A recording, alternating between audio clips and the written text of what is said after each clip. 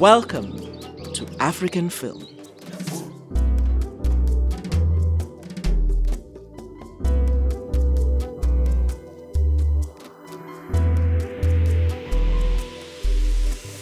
African film lovers and cinematic explorers, welcome to a special episode of the African Film Podcast. Now, if this is the first time you're with us, welcome. This is a space where we explore African cinema through the eyes of its practitioners. In studio with me is an all-round filmmaker and one of my most cherished collaborators. He starred in films like Kalushi, directed made-for-television films like Hokena, as well as starring in Netflix's latest blockbuster, Silverton Siege. I'm talking about Thabo Ramethi. How are you doing, sir? I'm great. That's a great intro. I need to hire you to come around and just intro me everywhere I go. That would be amazing. Oh, no, I've been told I'm a fantastic guest. It's one of the things that I pride myself on. I'll take the gas, man. I'll take it. So now, for those of you who aren't aware, this usually started off as an African film club. We used to stream films online. We always start with the same question, which is, what is your favorite African film and why? Ooh, what is my favorite African film? And it doesn't have to be what you think is the best. It's my personal favorite for you, yes. Wow. There's a few. I'd probably say Jerusalem is really good. Yeah. That's such a great story. It's kind of what I like. And also Jafta Mamabola was in it. And I remember watching a young guy who kind of looked like us be a lead in a movie. That was the first time I saw a young black male lead in a movie, a South African movie. So I really that you could identify with. Yeah. And then also, Rapulana was there. Rapulana Spiema, who's such a great actor, who also became a mentor later on. So I've got to say, yeah. I mean, there probably are better ones, but yeah, that's no. Jerusalem, actually. No, Jerusalem is a solid pick. I think it was the first one. It was the first South African film I watched at the cinema, so it also has a special place in my heart. But the theme for this episode is adaptation, and you are very, very versed in character adaptation, building things from things that already exist as opposed to whether it's fictional or real. So, also now keeping with favorites, what have been some of your favorite character adaptations? African or like just in the world? General. Oh wow, I'd probably say that's a great question. Tom Hardy as Bronson. So there's a famous prisoner in the UK called Charles Bronson who he took his name from the movie star. Yeah. So him and Nicholas Winding Refn is one of my favorite directors. They did sort of like a theatrical version of this prisoner with Tom Hardy, and he transformed so beautifully. So that's definitely one of them. I'd have to say probably Ray.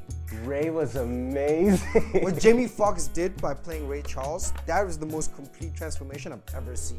Where you couldn't really tell the difference between the character and someone who's iconic. You couldn't actually see Jamie Foxx, you just saw Gotta be that. Ray Charles. Ali. We don't give Will Smith enough credit for Ali. Yeah, I know.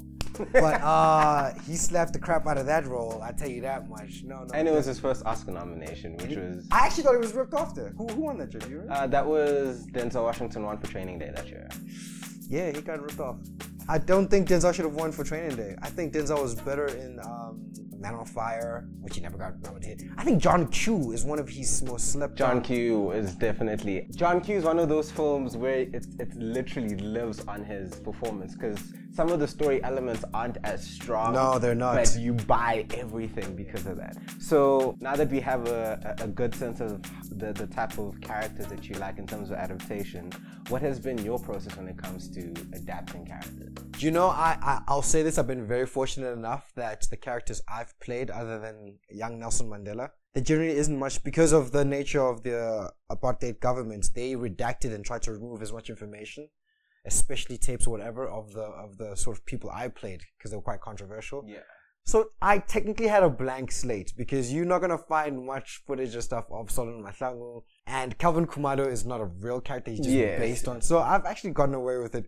Nelson Mandela was a little trickier, because and I played him for a History Channel documentary, so it doesn't really count. No, and you are actually quite right about that, because I tried researching on the Silverton 3, and I went for pages and pages, and I couldn't find anything on them. All I could find was the TRC documents, which was not about them, but about the lady who survived, who got shot and survived, as well as all of the different versions of what people thought happened, but it's what people thought happened, because again, this was a rogue mission. There's not much in our country. Yeah, no, man. Actually, you'd find the truth. So I remember when I was touring with Kalushi with the other with other African filmmakers. And I asked them, they were like so impressed that we South Africans could tell the stories of our people. And I'm like, why don't you guys do it? And you know what they said to me? What? They said, and I think this guy was from Central African Republic, and there was another guy, I'm not sure which country, and he said, the party that comes in erases all evidence of previous heroes and only places the heroes. Like, they quite literally remove them from history, which I was like,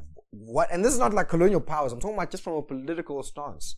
They remove that. So we're very fortunate to have what little we do have, but I can imagine how hard it is on the African plane. But even on our side, if we're now actually moving politically, a lot of our own personal history is kind of wiped from that. But then I'm curious, since you do have this blank slate, is that something that actually brings you comfort from a creativity perspective? Yeah, definitely. Look, I don't think unless you are doing a Jamie Foxx, it's very hard to really get somebody nailed down without them being a caricature, and then also still being able to carry an emotional story.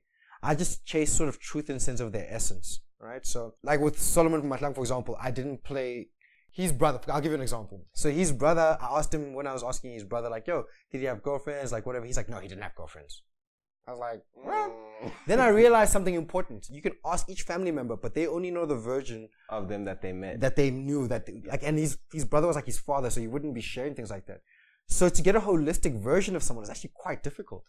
Unless they're well documented, everyone has such a different variation of that person, and so that's what I did. I took a little bit of this, I took a little bit of that, and then I made somebody. And sometimes I steal from people who aren't them at all. So I'll steal from. Solomon was a purposeful choice to represent the youth of that generation in one human being. Yeah. That's really what it was about. And so I stole from all the people I heard about, Ashley Creels and etc., and I sort of mashed them up into one person. So now, when we move into Silverton Siege, because the Calvin character, when you look at the court documents, they always talked about there was one that was quite emotional. There were two that were quite emotional, and then there was one that was very aggressive. I'm assuming the one that was very aggressive was Calvin. Oh, okay. I'd probably say Tara more so. Yeah. But you injected a lot of empathy, specifically in the quieter moments. Even when he's begging people to do things, you can feel that he's begging them not as an order, but even from a place of desperation and stuff. So what I wanted to understand now more so, what was that process like in building Calvin for Silverton Siege? Oh, that's very interesting because I hated the character. I probably still do hate the character. Why? I don't agree with any of his decision-making process. He makes sweeping decisions that affect other people so drastically without considering them. And he behaves sort of like this autonomous ruler, in my humble opinion. And I didn't really like that. Yeah. But I also caught myself judging my character, which you're not supposed to do. You're told even as... Yeah. And I've never said this, but I always feel like I'm playing passive characters. They look like they're doing stuff, but if you actually watch the movie, they're actually not really doing anything. And that's been people worry about me being typecast as this. No, that's my biggest fear. My biggest fear is that my character looks like they're doing something, but they really aren't. They're not progressing the story forward. And I argue for something like Kalushi. Tawo Malema's character. This guy is the real lead. Mondi is the real lead of the story because his actions actually propel the story forward. Yeah. Whereas I thought Solomon was just an innocent bystander, and I was like, oh, that's actually kind of interesting. To watch a movie through the innocent bystander gets swept up into it. Yeah. With Calvin, it's a bit of both. There are a lot of story elements are pushed by other characters, but also he is very much... So actually, it's quite ensemble push when you're looking at it from that perspective. Yeah. So I was like, okay.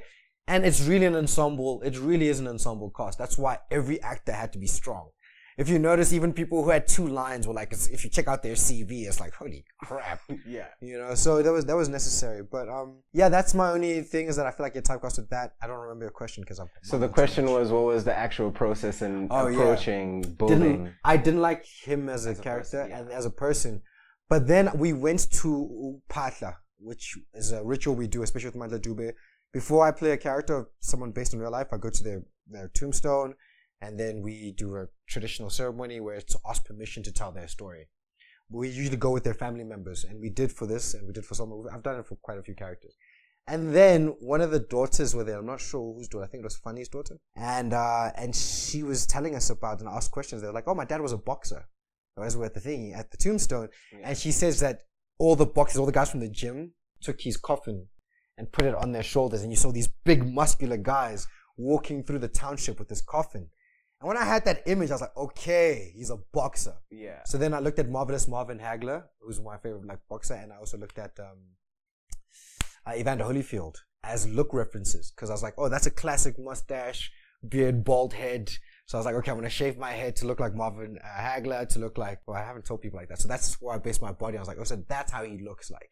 And then on an emotional level, I was like, but he's still a kid. Right? Yeah. Funny enough, the same guy, they were telling me that he slapped this white lady at a hospital back then because she called him the K word. He just slapped her. Like, and I'm like, in the 1970s, like, yeah, he just walked up and she called him K. What'd you call me? And he just slapped her. I was like, holy crap, that's a different. So he was militant. He was, and so I took a little bit of those things and then created something new. But now looking at it, things, right, I know you have said that because of our history and the way our history is set up, that a lot of stuff from an adaptation perspective is kind of almost blank slatey. But when we're looking at it, not just from character adaptation, but now from a holistic film perspective, are there any differences that you found working on these types of projects that differ from working on wholly original work? Research. I think with wholly original work, you have so much freedom to just make up the world as you go, unless it's like rooted in some science. Yeah. But with historical stuff, like you see, the wardrobe is important, the language used is important. You have to sort of place yourself in there. And then there's also like misconceptions of how people sounded, like, for example, right? People assume that the accent for the average black person back then was what we hear in the hood now. But we know that's the exact opposite. Yeah. If you actually you just listen to your uncles and how they talk. You're like, okay, what we call Model C now, ironically, right, is how Chris Hani speaks, is how Steve Biko speaks, is how Robert Zubuko speaks. That's the irony, because people forget people were brought up in the sort of classic British pronunciation of words. Yeah. And so there's misconceptions, and then sometimes you'll get a review commenting on those things, and you're like, I wish I could just actually play you the reference stuff, and they can figure that out. So it's a lot of more research, and you held more to being truthful as the artist and not care about what the audience thinks. Because even with that, when you're speaking about that, because I can even look at my own history, because even prior to Bantu education, you had so many properly well-educated varsity students, scholars, and those are my grandparents. When I look at my grandparents, both my grandparents are actually educated prior to the Bantu education, and the way they speak is not how most of the stuff that I see in terms of representation then comes up. So I do get where that misconception might come in. Might come in, but then it is, like you are saying, very important to kind of bring that back and show that this did exist. We had all of these different variations of colors of who we were, who we could embody. I also really like that boxer thing, because now it's it's coming back in, because boxing is now adds a different dimension that I hadn't picked up when watching, because there's a boxing promoter in the film. It's not Nelson. There's a lot of actual boxing themes as a background running within the film. So what were some of your favorite elements then within working with Calvin and putting that into the performance that you were like, okay, this is going to be like my little touch of how I'm going to make this? Well, I got to design the whole character's look. They let me design the character look how I wanted. I picked scars, so like I've worked with the makeup artists, Nicola, Katie, Ronwin. I've worked with them on previous projects, and they were on Kalushi as well. I've worked with the wardrobe person, so there's such a mutual respect. The one thing I had to fight was everyone always says I have a baby face, so I can't play like rough and tough characters. And I've always called BS on that. So and I said like, well, just give me with the right makeup artist, and I finally got my makeup team. So I was like, guys, let's show these guys that I can look a bit rough. I can keep the baby face, but I can look a bit rough. And so I was able to put scars, and I changed my body, to match that. So I did a lot of boxing training, military training, and I just changed my body to be top heavy. And I didn't use, like, to change my body, which I know is going to sound weird, I didn't use roids or anything. And that's not typical in acting, because we don't get tested by USADA or something like that. So, and also a lot of the times you guys aren't given a lot of time to do your body transformation. I was given a month to train, to transform. So actually, roids I wouldn't have enough time for roids. But also, I just thought to myself like, well, this guy probably didn't have access to those things. You know what I mean? And he still built a body. Yes, he built it over years. So my workout was clean, was like really practical muscle building. And then also just be able to pick up an AK-47 with one hand that's fully loaded, and just making sure I had practical muscles that could. It wasn't for vanity. It was literally like, can he jump over? And also, he had this asthma story thing that I hated, which I just completely hated. They should have removed the asthma thing. Okay. And I told them I hated it, but the writer had asthma and he wanted it. So I thought to myself, okay, why would they let someone with asthma out in the field? He must look like a, you know, he must make up for those deficiencies in some way. So so I was able to like build a lot around the page. And I just literally created the character from complete scratch, and I love that. It was so much fun. And we have had a conversation about this previously on All That Years, about the themes with both of these films, with Kalushi and Silverton Siege being both Mkoto Sizwe films, and that you had hinted that this is an intentional theme and that there's a third one. Yeah. So what is the overall vision when it comes to these types of films and what it is that's trying to be conveyed as a anthological body of work, because I can't call it a... No, that's accurate, I think. Look, I think we realized, even with the first movie, that people don't really want to hear about their history. And I think, fair play, there's been a lot of, like, brutality and you know, black pain and poverty porn in some of those movies, and I get that. People don't want to see that or be depressed or angered. And also, we're at a stage in our life where we're all healing and working together and living and sharing South Africa together. But the truth of the matter is, if you look at any great nation, it documents its history. It celebrates its history all the time. You know, I'm Jewish, and you know, the Jewish people will never let you forget about the Holocaust ever. Yeah. And there's a reason for that. And you can go to, Winston Churchill, when they told him to drop the arts budget during the war, he says, "Then what are we fighting for?" And what he meant by that is that you need to catalog your history as a people and remind the people all the time. So these things, one, don't happen. Also to remind yourself where you come from, and also remind yourself what's been fought for where you currently are, and that you're capable of changing your current circumstance. Like right now, the oppressor looks different, but we still have an oppressor, and maybe it's good to remember that. Hey, listen, we fought things like this before. We fought corruption before. We fought abuse of power before. Here's an image of how people have done it before. There's a reason they removed it. Yeah. The reason they removed these stories is because they didn't want people to be reminded of what they could do. So I felt a responsibility in telling. All the films I try to do are mostly about African history. I've only actually played only 2, out of my 18 credits, I've only ever played like 3 like historical figures of this kind of nature. And yet people say I've been typecast, you know? So I think it's more so because those are the ones that people, South African people, because I know a lot of people didn't even know that you're in the Mauritanian, and that was a Academy nominated. Yeah. At least Golden Globe nominated. That I know for sure. But you have had a more global work appeal that maybe a lot of our local audiences have not known. So if what they think about you is Kalushi, and then the next thing it's Amandla, and then that's what they see. Silverton Siege. It's I don't mind, man. I don't mind. It paints this picture of Chadwick Boseman sans Black Panther. Yeah. Well, he was playing 47. He was playing everybody. Marshall. That was his thing, and he did it actually so well. Yeah, just playing all of these different types of roles.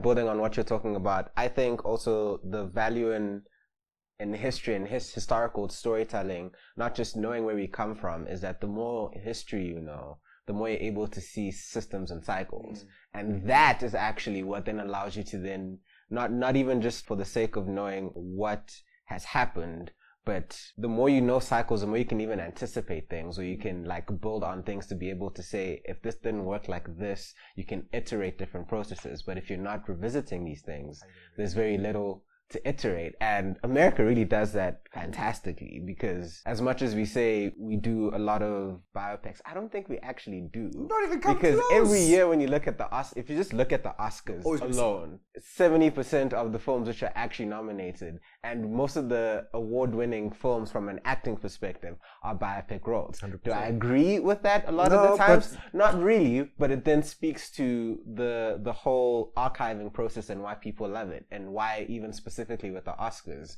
when a lot of the films which they nominate tends to be about the filmmaking process. So they're still archiving. Filmmakers archiving the filmmaking process. That's true. Americans archiving American. So I do then understand that with you. So then moving forward, where does this go from a acting perspective? So it's actually quite exciting, because I mean, if you look at the UK, they've done like 1,000 movies about Queen Elizabeth. Like there'll probably be another one coming out next year. I've actually got no doubt. Next year. Probably out now this year, right? This year, Yeah. there's probably some Queen Elizabeth movie. And also Diana. I think that Diana now is the new thing. She's going to be for the next 20 years. Yes. But we haven't touched almost any of ours. And now I'm privileged enough, I should probably announce it. But like I'll be doing like Yasuke, for example, the live action version of like Yasuke with Mandla Dube.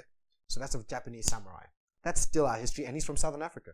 He's right here from what we now call Mozambique. You know what I mean? So I can tell that story. I can tell the story of Mina Mutapa, the great emperor. Like there's so much story. I mean, it talks to play another great Southern African military general, which I will not get into. You know what I mean? So I have this plethora of exciting, well-researched, well-rounded characters to play. Like, if all I ever did was just play actual live characters, I'd have a sparkling career. Yeah. And I'm okay with that. You know, even if people are saying, oh, you're always doing historical movies. Okay. But guess what? 30 years from now, they'll still be watching that because that history will always need to be told.